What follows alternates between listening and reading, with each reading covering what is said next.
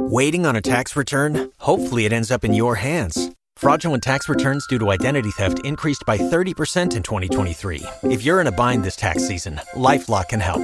Our U.S.-based restoration specialists are experts dedicated to helping solve your identity theft issues. And all LifeLock plans are backed by the $1 Million Protection Package. So we'll reimburse you up to the limits of your plan if you lose money due to identity theft.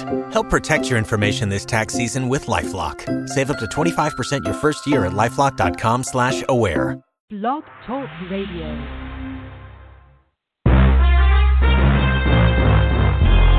Broadcasting from Atlanta, Georgia, home of the world's greatest artists, TLC, Gladys Knight, India Ari, Indigo Girls, and Hartsfield Atlanta Jackson Airport, the Falcons, and Clark Atlanta University. This is The Bright Side with Technisha, a daily show with real people with real experiences. And now, here's your host, Technisha.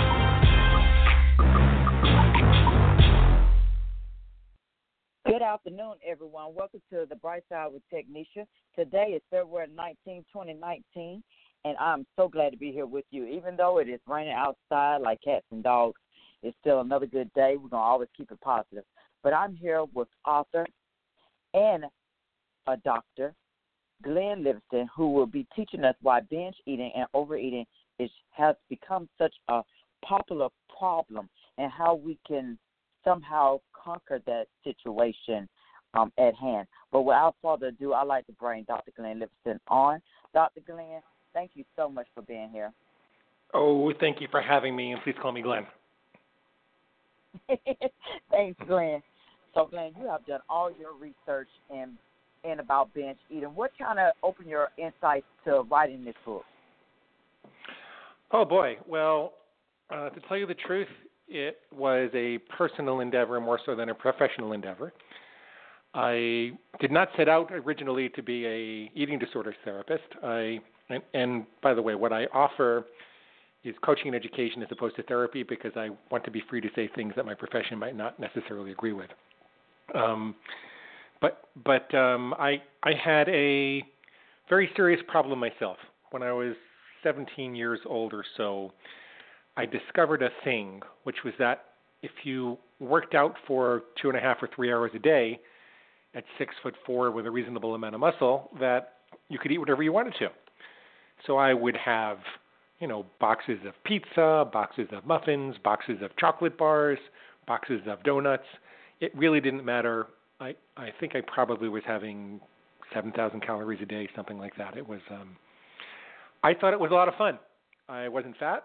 I didn't think it was a problem. I worked out a lot, and I recovered from eating a lot, and I ate a lot. So I was wasting a bunch of time, but I didn't think it was a problem. When I got a little older, I couldn't find the time to work out like that, and I was married, and I had responsibilities and patients, and I had to commute 2 hours each way to graduate school, and I could maybe work out for 2.5 hours a week, not 2 hours a day. I couldn't stop eating, though, and I just got fatter and fatter and fatter. And my triglycerides went way up. They were more than 10 times what they were supposed to be.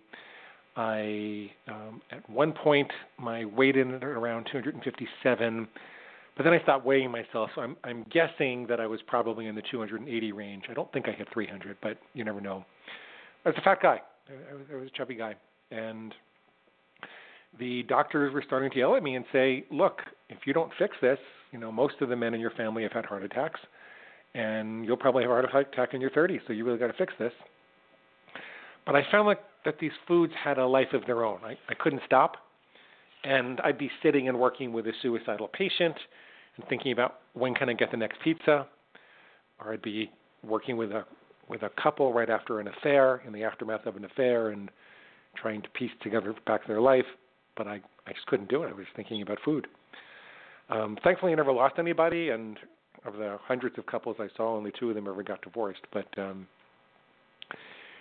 it was a real struggle, and coming from a family of psychologists where being a good psychologist was the most important thing to me, which really means much more than intellectually figuring out what people's psychological problems are. It means being present and lending them your soul. and I just couldn't do it. So I tried to fix it in the way you'd think a psychologist would try to fix it, which is I went on the assumption that it wasn't what I was eating, it must be what's eating me. So maybe there's a hole in my heart, and if I could fill up that hole, then I wouldn't have to fill it up with food anymore. And I went to all the best psychologists and psychiatrists, and I took medication, and I went to Overeaters Anonymous, and I did all this very soulful journeying, which I don't regret. I learned an awful lot about myself, and I think in part I'm the person I am today because of that. But it didn't help with the binge eating. Things would get better, and then they get much worse. So it's like 2 steps forward and 3 steps back. And slowly things just got worse and worse. So eventually 3 things happened which flipped my ideas about what was causing it and what had to be done on its head. So I'll tell you in advance that the conclusion I came to was that I didn't have to heal the hole in my heart. What I had to do was be more like an alpha wolf that was being challenged for leadership. It's like there was this bodily organ in my lizard brain. That's where the seat of food addiction is. Most addiction is in the lizard brain. And it was pressing for control, the same way that your bladder presses for control when you're full, the same way that your ovaries or your testicles tell you to go kiss this attractive person. But you don't go kiss attractive people on the street. You decide a particular time and place and way that can happen. And if you're sitting in the middle of a conference, you don't just drop trow and pee. You excuse yourself and go to the bathroom and do that in a particular way in a particular time and place too. So you're in control, even though these bodily organs challenge with a very strong impulse, a very strong biological drive. And so that was my solution. I was going to have to be more like the alpha dog dealing with the challenger. And excuse me, when the alpha wolf is challenged for leadership, it doesn't say, well, somebody needs a hug, right? It says, hey, get out of line, get back in line, or I'll kill you. It's that type of attitude. So here's what happened. I'm sorry, Technisha, did you want to say something? Was I ever talking to you? No. Go ahead, Glenn. Okay. So the first thing that gave me that idea was that I did this 40,000 person study. I don't have children. I never commuted. I had a career both clinically working with children and families and then also consulting for industry, like big food, big pharma. Kind of wish I didn't do it, but I did. And I knew how to do these big studies, so I did one for myself. And over the course of about 5 years, I got thousands of people to take a survey on the internet, which essentially told me the foods that they struggled with and the areas of their life that they were unhappy with. And what I found were 3 interesting things: that people who struggled with chocolate, like me, my binges usually started with chocolate, they tended to be lonely or brokenhearted. People who struggled with soft, chewy, starchy things like bread and bagels or pizza, they tended to be stressed at home. And people who struggled with hard, crunchy things, crunchy, salty things like pretzels and chips, they tended to be stressed at work. And so I thought, well, this is really fascinating. Before I start working with clients about this, let me go talk to my mom, because she's a therapist and she raised me, and she also happens to have a chocolate addiction. And if anybody would know, she would know.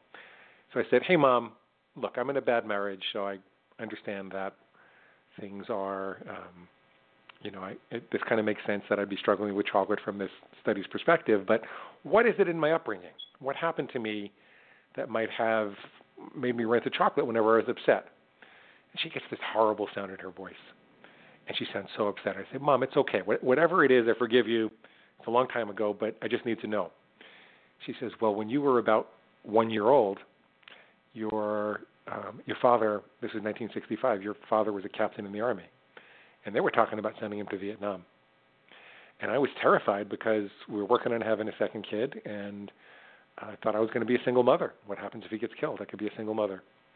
At the same time, my father, your grandfather, he just got out of prison, and I have to tell you, I'd spent my whole life adoring this man. He was the only really safe harbor for me in a very frightening world, and it turns out that he was doing these things and he was guilty, and my world really fell apart. So I was really depressed and anxious, and half the time I'd just be sitting and staring at the wall. And when you came running to me asking to be fed or hugged or loved, I didn't have it. I just didn't have the wherewithal to give it to you all the time. So I kept a bottle of chocolate Bosco syrup on the floor in a refrigerator. And I'd say, Glenn, go get your Bosco, right? And I'd go running over to the Bosco, and I'd suck on the bottle, and I'd go into a chocolate sugar coma. And Technisha, if this were the movies, then I could tell you that Mom and I had this great big cry and a great big hug, and I never had trouble with chocolate again. Well, and we did. It was a good conversation to have, and we did have a cry and a hug. But and I learned an awful lot about her. But from a practical perspective, my binge eating of chocolate got worse. And the reason was that there was this voice inside me that seemed to justify it. It said, hey, Glenn, you know what? You're right. Our mama didn't love us enough. She left a great big chocolate-sized hole in your heart. And until you can find the love of your life, you're going to have to go right on binging. Yippee, let's go get some. So that was something that really changed my mind. I said, wow, this food seems to have a life of its own. It doesn't really matter what the hole in my heart was. Clearly, this is where the pattern was set up. But knowing that didn't really help. The second thing that happened that made me realize I had to take more aggressive control rather than trying to, nurture my inner wounded child back to health was I was doing all this consulting for Big Food. And I saw that they were spending billions of dollars engineering these hyper-palatable concentrations of starch and sugar and fat and oil and excitotoxins and sodium and it's all targeted at our lizard brains with the idea of hitting our bliss point without giving us enough nutrition to make us feel satisfied. And there are rocket scientists, so to speak, working on this kind of thing, and there's a lot of money going into it. On top of that, the advertising industry, and most people think advertising doesn't affect them, but I hate to tell you it affects you more when you think that because your sales resistance is down. The ad industry is spending billions more to convince us that we can't live without these things, that this is what we actually need to survive. This is where the good stuff is. And so there are 5,000 to 7,000 messages a year beamed at us about food. How many of them do you think are about fruit and vegetables, having more whole, fresh, ripe, raw fruit and vegetables? Maybe a half a dozen, maybe a dozen. So there are these tremendous forces in the world that are aligned against our best interest in this way. Oh, and then there's the addiction treatment industry that says you can't quit even if you want to. The best you can do is abstain one day at a time, even though there's no real evidence of that. So I put that all together, and I was doing some reading in alternative addiction treatment from Jack Trimpey, a book called Rational Recovery, and he made it really clear to me that the lizard brain, which is the reptilian brain, the oldest part of our anatomy in the brain, that it really doesn't know love. And to take another author's words, when the lizard brain evaluates something in the environment, it thinks, do I eat it, do I mate with it, or do I kill it? It's eat, mate, or kill. There's no love there. There's no spirituality or music or art or creativity or concern for tribe or family or relationships. It's just certainly not long-term goals like weight loss and health. It's just eat, mate, or kill. And so all these things came together, and they just overwhelmed me, and I said, I have to take a much more aggressive approach. Who cares about whether I'm lonely or depressed or upset? Who cares about what caused this? The problem is that now there's this fire burning, and it's out of control, and I got to get it back in the fireplace. Here's what I did, and I want you to know that I never intended to publish this. I wasn't even going to necessarily work with other people about it. It was just going to be my private thing, because it's a little embarrassing. That's why I say that. What I did was I decided that my reptilian brain, that bodily organ that was causing all this trouble, I decided that was going to be my inner pig. And then I drew a really clear line in the sand, a really bright line, so I would know what healthy eating was and healthy eating wasn't. And to start with, it was just something like, I'll never eat chocolate during the week again. I'll only ever have chocolate Saturday and Sundays. Really, really clear line, so I knew exactly what it was. And then if I heard any voice in my head that was suggesting that I should have chocolate during the week because, well, Glenn, you exercised hard enough and you don't really you can really get away with it, or you could start again tomorrow, or, hey, Glenn, chocolate grows in a cocoa bean, which is from a plant, and therefore it's a vegetable. Whatever that voice was saying, I decided that was pig squeal, and the thing it was squealing for was pig slop. And I would say, wait a minute, I don't want that, my pig does. I don't eat pig slop, I don't let farm animals tell me what to do. And as ridiculous as that sounds, as crude and primitive and embarrassing as that is for a sophisticated psychologist like me to admit, that's what eventually gave me those extra microseconds at the moment of impulse to wake up and remember who I was and how I wanted to be around that particular food. And it wasn't a miracle. It's not like the first time I did that I just stopped overeating entirely. But what did happen immediately was that I recognized that I had more power than I ever thought that I had before. I had more power and control, okay. And then very slowly I managed to recover. I started waking up and making the right decision, and more frequently until it really stuck. And I eventually became a person who just doesn't eat chocolate. Glenn, how long did it take for recovery? It was different with different pieces of it. So there were different foods I was really addicted to. So for chocolate, for example, okay. I think it was maybe 6 months to a year where part of the problem was that I was trying to work it out to have some, and for me personally, not for everyone, but for me personally, chocolate's something that I really just shouldn't have. So I was trying to come to terms with the fact that I shouldn't have any. And that took me 6 months to a year. A lot of people can recover instantaneously or almost instantaneously if they have come to terms with where that food needs to be in their life. But it was pretty quick. It was not a miracle, but pretty quick, and certainly better than the 30 years of flailing around and struggling that I've been doing to that point. And that's my story. That's how it happened. I didn't mean to publish it. I published it as a favor to excuse me, I'm so sorry. I published it as a favor to the CEO of a company I had a minor stock in, and he was an expert on book marketing, and I thought it was going to languish in some dark corner of Amazon. I thought nobody wants to hear about a psychologist who has a pig inside him, and I was wrong. So we have 600,000 copies in distribution. And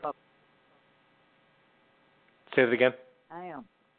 I'm glad that this was published, Glenn. I know that it was hard for you to come to terms with that, but I'm glad that it was, because it's beneficial for others to understand the trauma, the dangers early on of what they're going through, that some might not even be aware of the stages and the development of binge eating disorder. They might not know how to handle it and how to cope with it and how to develop themselves better with it. So I'm glad this book was published and brought out. Now, you mentioned the pig, and of course, referencing to your book, your pig is not you, because when you think of binge eating, you think of a person being like a pig, eat everything. That's the first association people think of. So can we explain in terminology of more of what you're meaning of the person not being the pig themselves? Yeah, it's an artificial distinction. But what I found is that it's best to separate your constructive versus your destructive thinking and act as if it were two different entities, two different mental entities. And you have the right to organize your thinking into whatever way you want to, so you can definitely do that. And so, for example, if I say I will never eat chocolate again, then any thought, feeling, impulse, or image that suggests that I will ever have chocolate again that's pig squeal. That's the definition of pig squeal, is any destructive thought that suggests I'm going to break my rule. And my constructive self are any thoughts that say I'm going to stick with my rule. The reason that's helpful is that you can then purge your mind of doubt and distraction. You can say that I'm 100% confident that I will never have chocolate again, even if my pig has other ideas. And the ability to purge your mind like that turns out to help you accomplish the goal. It's kind of like an Olympic archer that's aiming for the bullseye. And before a really good archer lets go of the arrow, they're not thinking, maybe I'll hit it, maybe I won't. They're seeing the arrow go into the bullseye. It's almost like they're one with that bullseye. And all of the doubt and uncertainty and all the energy that could drain is cast out of them. Now, if they make a mistake, if they miss the arrow, if they miss the bullseye, they take stock of what went wrong. Maybe they didn't account for the wind. Maybe they didn't pull the arrow back far enough. Maybe their stance was a little off. And they reset and aim at the bullseye again. They don't self-flagellate. They don't say, oh, my God, you're a pathetic archer. You might as well shoot all the rest of the arrows up in the air. They just get back up and do it again. So separating your constructive from your destructive thoughts and making a conscious choice to identify with your constructive thoughts by saying, the pig is not me, that allows you to develop an identity, a success identity, that channels more and more of your energy into constructive goal achievement. It's the psychology of winning.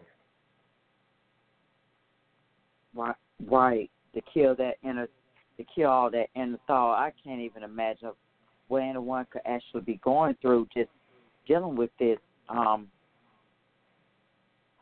me, it's interestingly complex, yet all too common. This is becoming popular.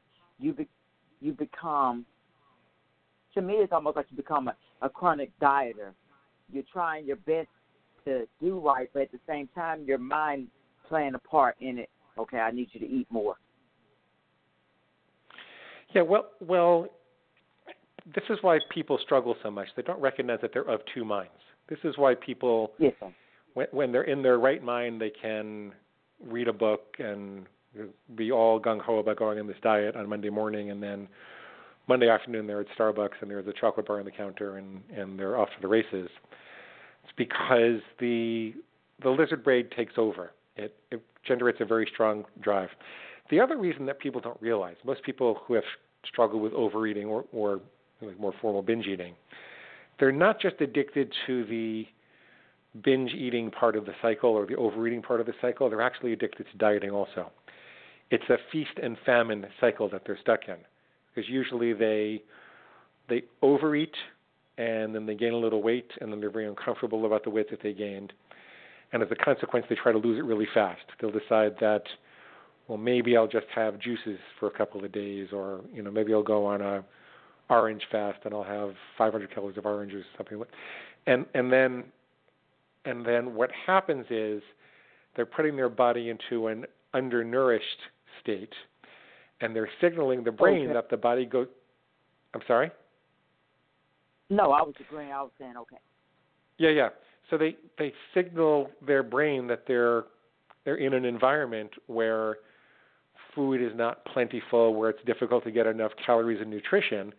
And if you think about it from an evolutionary perspective, it makes sense that if we believe that we're in an environment where calories and nutrition are scarce, that the moment that we signal the brain that they're available, there'll be some mechanism inside of us that said, you'd better hoard these. You better get as much as you can while the getting is good. So I forgot what question you asked that led me to that, but I thought that was an important part of the story. To overcome this, you need to regularly and reliably nutrify your body. You need to, you should have breakfast the day after a binge, as my friend Wendy Hendry likes to say. You should definitely have breakfast the day after a binge, and don't make up for a binge with just a couple of days of fasting and over-exercising. Make up for a binge with 2 weeks of normality. Mm-hmm. It's and of course, in the book, we talk about battling with the pig. And if it's uncomfortable for you, don't go any farther and try to read into it, because it can become it can become mind-boggling trying to gather all this, and you might be getting upset. But what are some ways when you're battling with this? Can you still be able to create a food plan while you're battling with this, or does it take for you to have to fully recover? Well, you can create a food plan whenever you want to. Okay. Rules are better than guidelines. This is one of the major discoveries. Rules are really better than guidelines. most of our culture eats according to the belief that we should eat healthy 90% of the time and indulge 10% of the time, or something like that, which is a good North Star. It's a good guiding principle, and I'm all in favor of guiding principles. The problem, though, in implementation is that it requires you to make decisions all day long, because every time you're in front of a chocolate bar, if your rule is, well, I avoid it 90% of the time and I eat it 10% of the time, you're going to have to make another decision. Is this part of the 90% or part of the 10%? The problem with that is that decisions wear down your willpower. There's a whole series of research studies about ego depletion that suggests that there are only so many good decisions we can make over the course of a day. And so if you're trying to live by guidelines rather than rules, you're unnecessarily spending your willpower, and this is why so many people do well most of the day and they get home at night and they just blow it. So we want to use hard and fast rules rather than guidelines. We want to say, I'll never have chocolate on a weekday again, because then all of my chocolate decisions are made all week long. But by the way, people get frightened of the word never, and I don't mean it in the traditional sense. I mean it in the same way that you would tell a 2-year-old that she could never, ever, ever cross the street without holding your hand, which is what I told my niece Sarah when she was little. You can't ever, ever, ever, ever, ever cross the street without holding my hand. I told her that even though I knew that in 5 or 6 years I'd probably teach her to look both ways and cross by herself. The reason I told her that was because she's not mature enough to entertain even the image of darting out into the street by herself. I don't want her even thinking about it. It's the same thing with our inner pig. At the moment of impulse, our inner pigs are no more mature than 2-year-olds, and they're not capable of really integrating things in such a logical context. So we present it to them as if the rule is set in stone, but we can change it whenever we want to. We can, I like to have people sit down and write out exactly what they want to change and why, and then give it 24 hours before it takes effect, so there's no impulsivity involved. But you don't have to be frightened of the word never. That's right. You don't. But I don't want anyone to get afraid of it either, because we're never going anywhere, because we're going to come back with Glenn and we're going to discuss a little bit more on binge eating, some productive ways that you can incorporate into your daily life on how to cope with this issue that you're actually having. And if you know of anyone experiencing this, please make sure you get that help for them. But we're going to explain all that when we come back after this commercial break.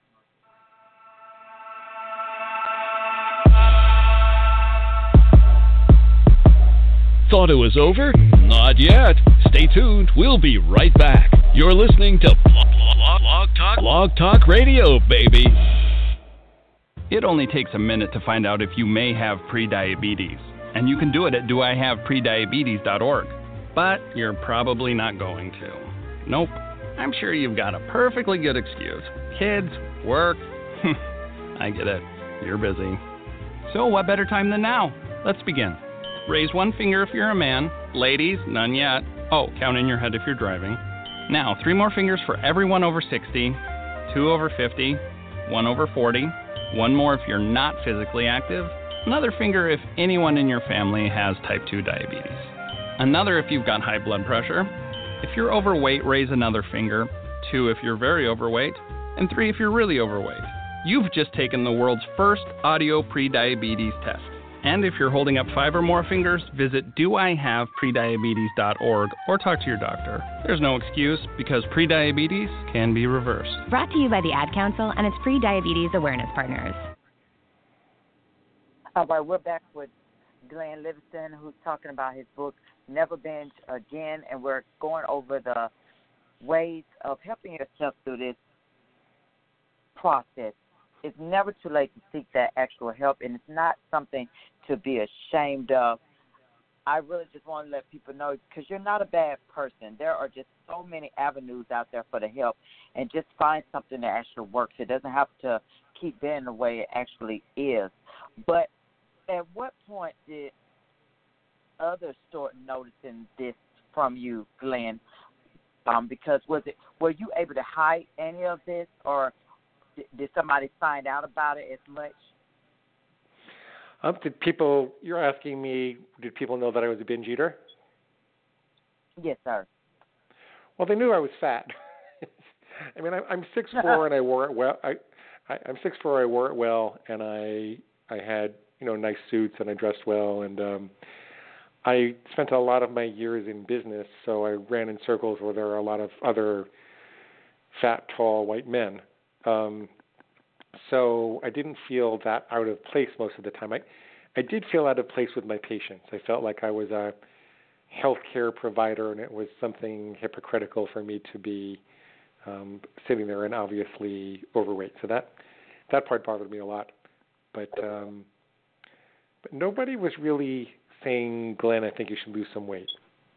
My wife at the time wasn't really bothering me about it.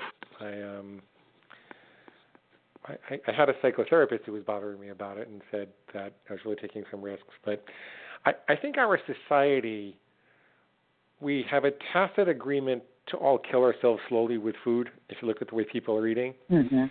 And part of that tacit agreement is to have a distorted image of what a healthy body weight really is. And part of that agreement is to not really confront each other about the risks that we're taking. So I did not get a lot of comments about it. However, when I stopped binging and started eating well and losing weight, what I did notice was suddenly everybody was smiling at me. And I think in part people were smiling at me because they were always smiling at me, and I just wasn't present because I was so busy thinking about food that I didn't notice it. The other thing that I think is that I lost weight and I was a little more handsome, and I held myself with my head a little higher. But so I know that people must have noticed there was a difference in the way that I interacted with the world.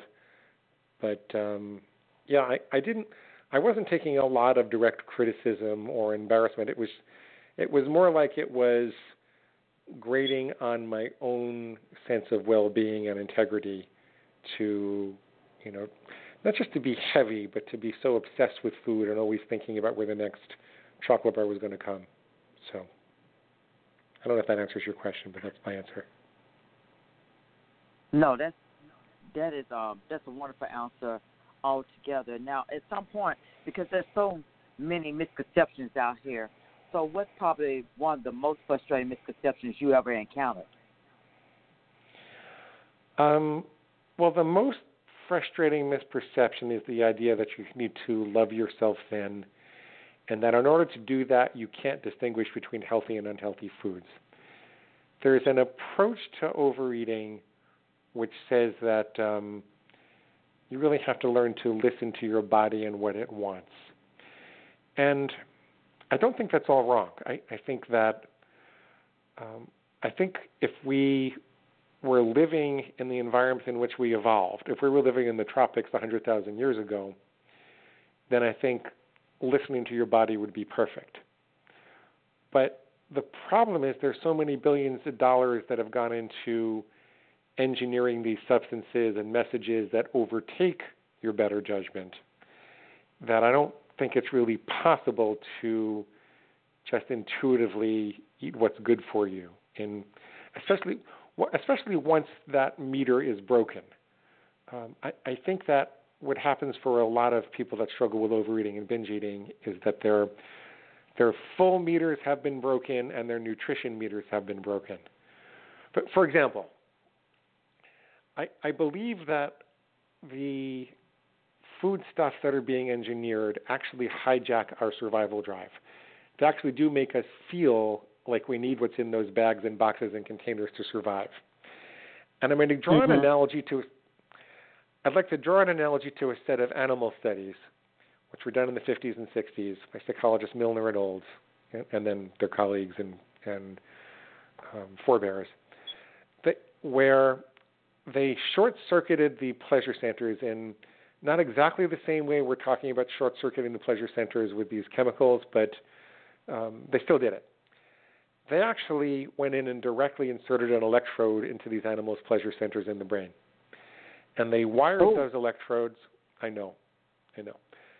they wired those electrodes to a lever and let the animal push the lever as often as they wanted to. They started with rats, and then they went up the chain to higher mammals and I think even humans.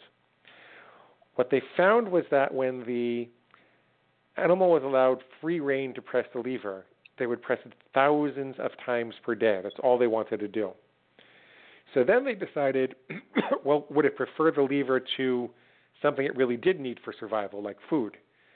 So they took starving rats and they gave them food, but they also gave them access to the lever. And you know that those rats pushed that button thousands of times a day and ignored their food? They were starving, but they preferred to push the pleasure mechanism lever, the pleasure button. Nursing mother rats would abandon their pups and go press that lever. Really, what we're seeing is that a short-circuiting of the pleasure centers in the brain, it causes your survival drive to be abandoned. And so I don't think anybody's putting electrodes in our brain, but I do think that there's a close proximity involved with the food substances that are being engineered. And, you know, if you walk out of a McDonald's in most cities, you can see a Burger King across the street. And what does that say about the number of pleasure buttons that are available to us? And is it any wonder that people don't like fruit and vegetables anymore? So yeah, I think that I forgot the question. I'm sorry. Can you bring me back to the question? Glenn, I love it. I love it, Glenn. Basically, you did answer it. You answered it in the beginning. The most frustrating misconception you've encountered. Yeah. With all that, I would probably like to see the relationship between binge eating and food addiction further explored, because we hide those things and we shown away from. We don't want to talk about those. There's a lot of things we don't talk about. That's not something that's brought up in a household on binge eating. And as you said, people appear to you as being fat or, okay, you're just overweight, and not understand that you may be actually going through a crisis in your life. It seems like it's a mental crisis too, because it's all part of your brain. As you mentioned in your book, the pig is still playing with you. The pig is telling you, okay, to eat this food. Okay, don't do this. Even Paul, right now, you probably read his book. You're like, okay, I'm not understanding. I'm going to read it, but I'm going to just keep eating. He's crazy or something like that. You know, the negative thoughts are apparent, but definitely I would love for them just further explore that. Well. So first of all, I don't necessarily. If you want to, some people wonder, do they have binge eating disorder or not? You could Google binge eating disorder and look at the criteria. It has to do with how frequently you have episodes and how much self-loathing there is and that kind of thing. I think it's an artificial distinction. I think that if you find yourself eating beyond your own best judgment with any regularity, that you could use some attention to this way of thinking in order to try to gain more control. And all you really need to do is come up with one rule. What's the single most difficult trigger food or behavior that you struggle with? And come up with one rule. Maybe, for me, it was chocolate. So I said, I'll never eat chocolate during the week again. For other people, it has to do with being more mindful. So maybe they'll say, I'll always put my fork down between bites, or I'll never eat in the car again, something like that. So the distinction between are you quote-unquote sick or not, I think, is an artificial distinction. Right. And I don't really believe that binge eating is a disease. I think that I don't actually believe addiction is a disease. I think that we have conscious control, and I think the research suggests that we have the ability to, to stop and get off of just about any substance if we want to, particularly food if we need to. So I think that we don't have a disease. People who struggle with overeating have healthy appetites that have been corrupted by industry for a profit. I think that every time that you've got your nose buried in the bottom of a bag, box, or container, there's some fat cat in a white suit with a mustache that's laughing all the way to the bank. So I I don't necessarily endorse all of these tests. Do you have binge eating disorder or not? Because then what happens if you're 2 points short of the criteria? Just say, well, your pig's going to say, well, we can go binge some more then. That doesn't make sense. If you've listened this far in the podcast, the odds are that you're struggling a little bit, and why not take this free step to see if it does you any good or not? Come up with a name for your inner food enemy. It doesn't have to be a pig. It can be your food demon. It can be your junkyard dog, whatever you want to call it. Kids often seem to do well by calling it like the name of a school bully or someone that they don't like at school or something. But yeah. So I don't think we have a disease. I think we have a healthy appetite that's been corrupted by industry. Yeah, I agree with you. It's not a disease. Not something that's catchable or anything. It's just something that you have to cope. You have to learn how to cope with it. It takes baby steps because everybody don't go through the same recovery. But Glenn, what has it taught or given you, and can you find humor in it? Could you say that again? Yes, sir. What has it taught or given you, and can you find humor in it? Oh, I find tremendous humor in it every day. I think my pig is really creative when it says things like chocolate comes from a cocoa bean which grows in a plant, and that means it's a vegetable. I think that in some ways it's funny that the solution was so simple when I spent 30 years and, gosh, I can't tell you how many tens of thousands of dollars I spent on psychotherapy and psychiatrists and medication and stuff. Some ways I think it's funny that the solution was a lot simpler than I ever thought it was going to be. And I find a lot of humor and great relief when people see their own pigs and recognize that they have more power than they think that they have. So I do find humor in it. However, when people are in the midst of it, it can be like not having a life. I mean, you can feel like someone's got a gun pointed at your head telling you ignore everything else and just eat and think about eating and organize your life around eating. It's just awful. It's just awful. But the other side of the wall is a lot closer than you think. The wall isn't quite as high as you think. It's like if you're flailing around in the mud and you've got some caught in your mouth and your lungs, you probably feel like you're dying. But the truth is you just need to stand up, and you're going to be uncomfortable for a little bit, and you have to work a little bit to clean yourself up, but you can just stand up and walk away. So, yeah, that's what it's like. Okay, and because you went through recovery, well, what did recovery look like for you at that time while you were going through it? It was a little at a time for me. And like I said, I didn't have the book to help me. What happened was I kept a journal for 8 years, and it was me versus all the crazy things that my pig said. And first I had to find the logical flaws in all of them, and then eventually I realized that if I just knew it was the pig, then there was no point in arguing with it at all. I just would not listen to it. What did it look like for me? Well, and so at first I got chocolate under control, and then I got sugar under control, and then I got flour under control, and then I got rid of dairy and gluten in my diet in particular. And that was huge for me because I didn't realize that was creating so much inflammation in my body, and my rosacea and eczema and psoriasis, they basically went away. And I think there was something about the inflammatory process that was making me crave them more. And so the cravings went away when I got that out of my diet. And like I said, I was never going to publish it. What I was doing before this was, running a coach training organization, and this was like just before I got divorced.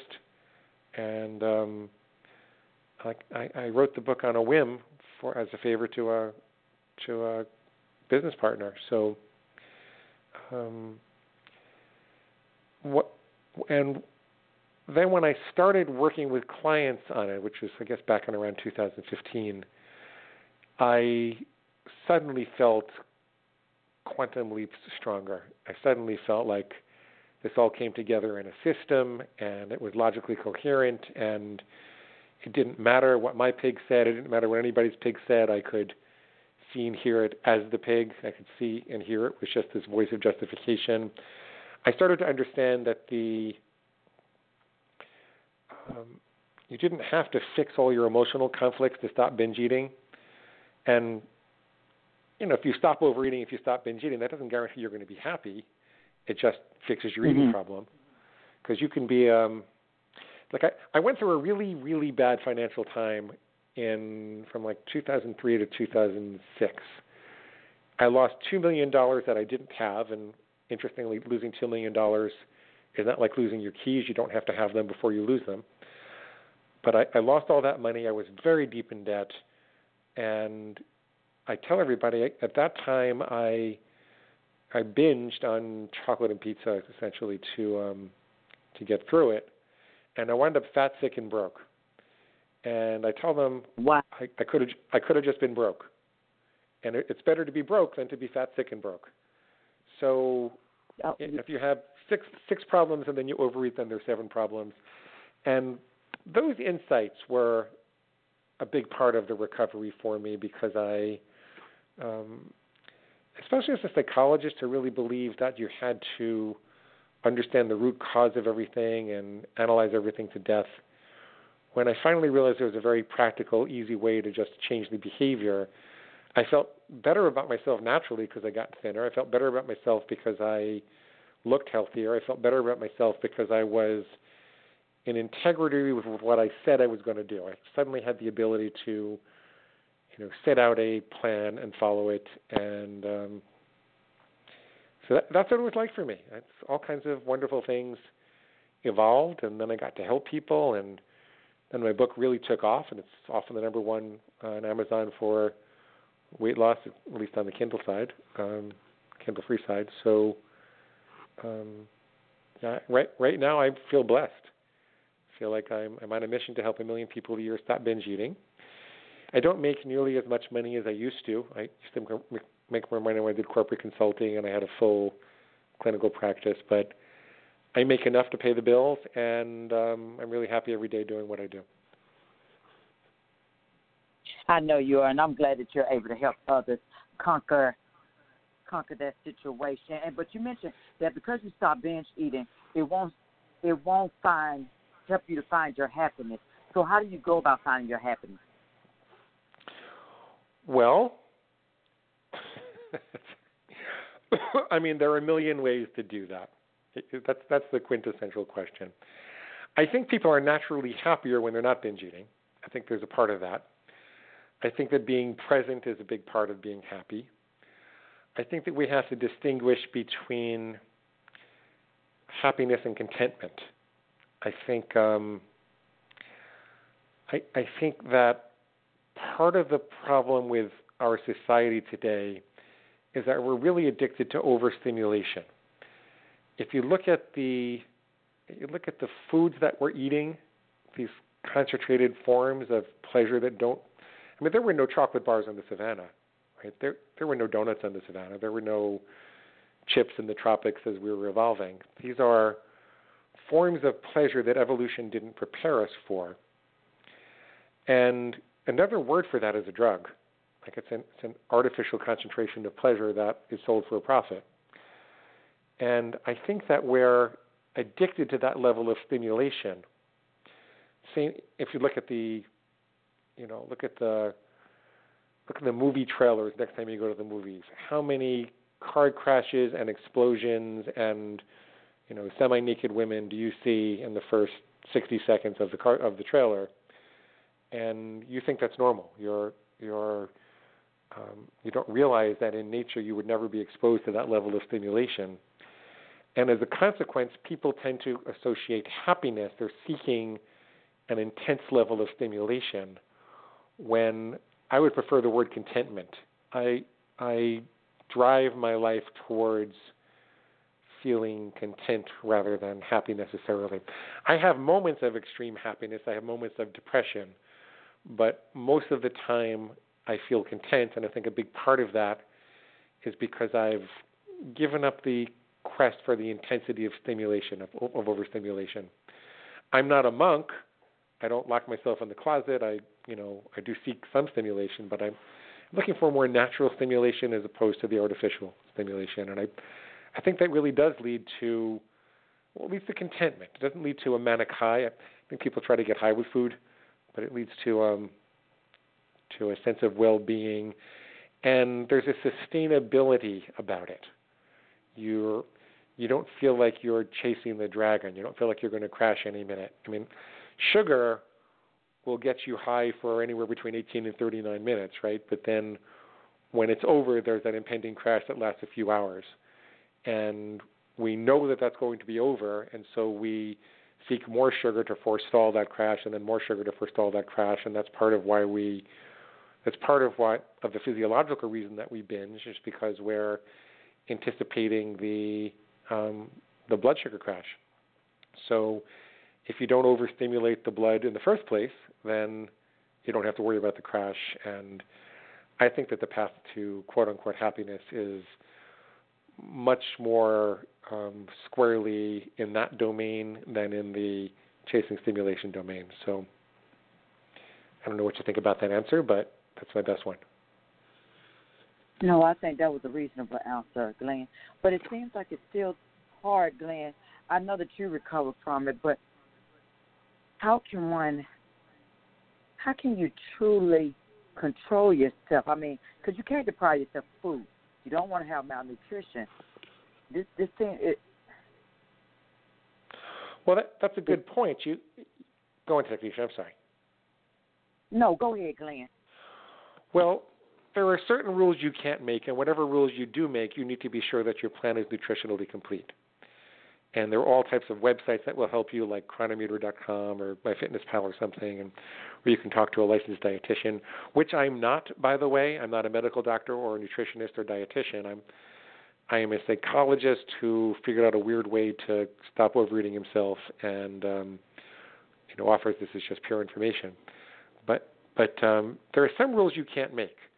If the rules you make are too restrictive, you're going to get yourself in trouble. You couldn't make a rule that said, I will never pee again, for example, because it's going against your biological needs. You can't make a rule that says, I'll never eat again, because your body's going to force you to do that, or else you're going to die. So you need to make sure that it's nutritionally complete and that you're getting enough calories. I don't like when people lose more than 2 pounds a week. I almost always see people bounce back and do worse after that. So like the fastest way to lose weight is slow. That's the fastest way to get over things. So how do you truly control yourself? It's, you remember that you can always use the present moment to be healthy. Remember that you don't have to worry about what happens tomorrow, only what happens right frickin' now. The only time you can feed yourself is now, so if you never binge now, you'll never binge again. The future is an infinite string of nows, like Jack Shrimpy likes to say. And you ruthlessly root out and eliminate any notion that you're powerless or out of control. If you ruthlessly root that out and eliminate it, then what's left are decisions.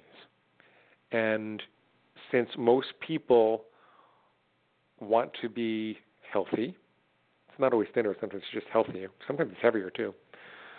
But most people want to be healthier. When they recognize that they are totally in control and their pig can't overtake them, then they slowly but surely make the right decisions. That's what I find. Okay. But I do hear that word all about having control.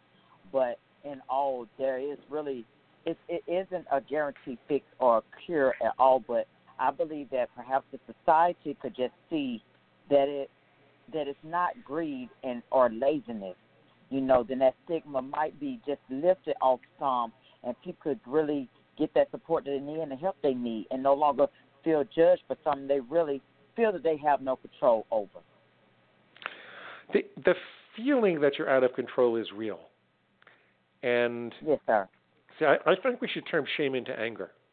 I think that people are getting rich off our misery, And I think that we should stand up and look at what's happening in our society and have more regulations and, more policing of industry so that it's not possible to profit off of someone's misery in this way. But and I do think that fat shaming is a problem in our society. I believe in beauty at any size. I don't necessarily believe in health at any size, but I believe in beauty at any size. And I think that, we need to take a hard look at the cultural model of thinness and beauty that we're promoting in the movies and magazines and on the internet, and try to accept people for who they are and where they are. And that would help people to ask for help and and get started rather than feeling like they had to hide at home with a bag of chips. Well, I'm hoping after today's show, someone actually seeks that help. Glenn, tell us where we can actually purchase your book from. Well, you don't have to purchase it if you don't want to. You could purchase the physical copy if you want to, but if you go to neverbingeagain.com and click on the big red button, neverbingeagain.com, big red button, you'll see a place where you can sign up for the reader bonus lists. And you'll get 3 really cool things if you do that. The first one is a copy of the book itself in Kindle, Nook, or PDF format. You'll also get links to where you can buy it in physical format or Audible format if you prefer. But we also created a set of food plan starter templates, which are sets of rules that you might consider adopting for yourself and modifying so you can own them. And it doesn't matter what dietary philosophy you follow, if it's ketogenic or high carb or low carb or macrobiotic or vegan or point counting or calorie counting, whatever it happens to be, you can find a set of rules that are hypothetical starters, a template that you can get started with right there. And then we also have a set of recorded coaching sessions. The reason I did that is that I know that this sounds really weird in theory. You must be thinking, wait a minute, so Technisha has this doctor on and he's got a pig inside of him and he doesn't eat pig slop, what's going on? So it sounds really harsh, it sounds dispassionate, but it's really very compassionate and kind-hearted, and you can see people transform from feeling hopeless and powerless and despairing to hopeful and enthusiastic and optimistic in just one session. So neverbingeagain.com, click the big red button. You'll get those 3 things and a bunch more stuff, all for free. Well, thank you, Glenn. I really do appreciate that we got this chance to actually come together and be able to do this interview. I love it. I'm glad that you enlightened us with this issue that seems to be so undermined. People overlook it, but you have shown our light, and I'm hoping for everyone who's listening today to please share the replay, let your friends and family know. But before I leave you, I'd like to leave you with the truth of the day from my friend and former guest, Mary Ellen Signovich. Attune yourself to your inner compass. All spiritual and religious traditions serve the purpose of offering you a roadmap to guide you on your life journey. These teachings make up moral codes, parables, and values to live by in order to be more peaceful and more loving human beings. Be careful to choose the teachings, spiritual or religious, that offer you the greatest blessings.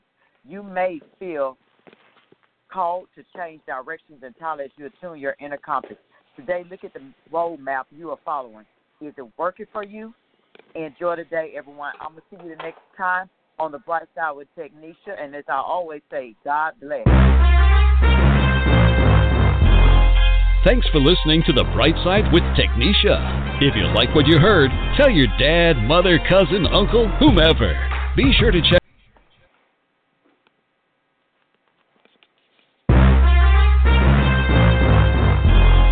Thanks for listening to The Bright Side with Technisha.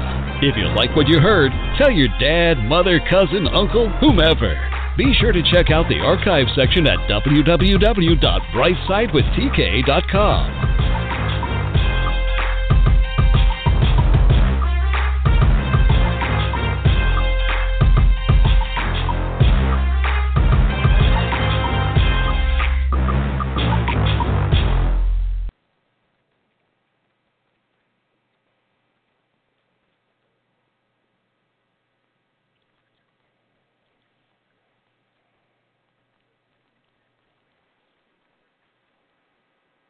If you only have a 401k, you're not getting the most for retirement. Wait, what? Add a Robinhood IRA on top, then they'll boost it by 3%. You can do that? And if you transfer in any retirement account, you get 3% on top of that. Is there a limit to the match? No limit. Robinhood Gold gets you the biggest contribution match of any IRA on the market. Sign up for Robinhood Gold at Robinhood.com/boost by April 30th. Subscription fees apply. Investing involves risk. 3% match requires gold for 1 year from first match. Must keep IRA for 5 years. Match on transfers subject to additional terms and conditions. Robinhood Financial LLC, member SIPC.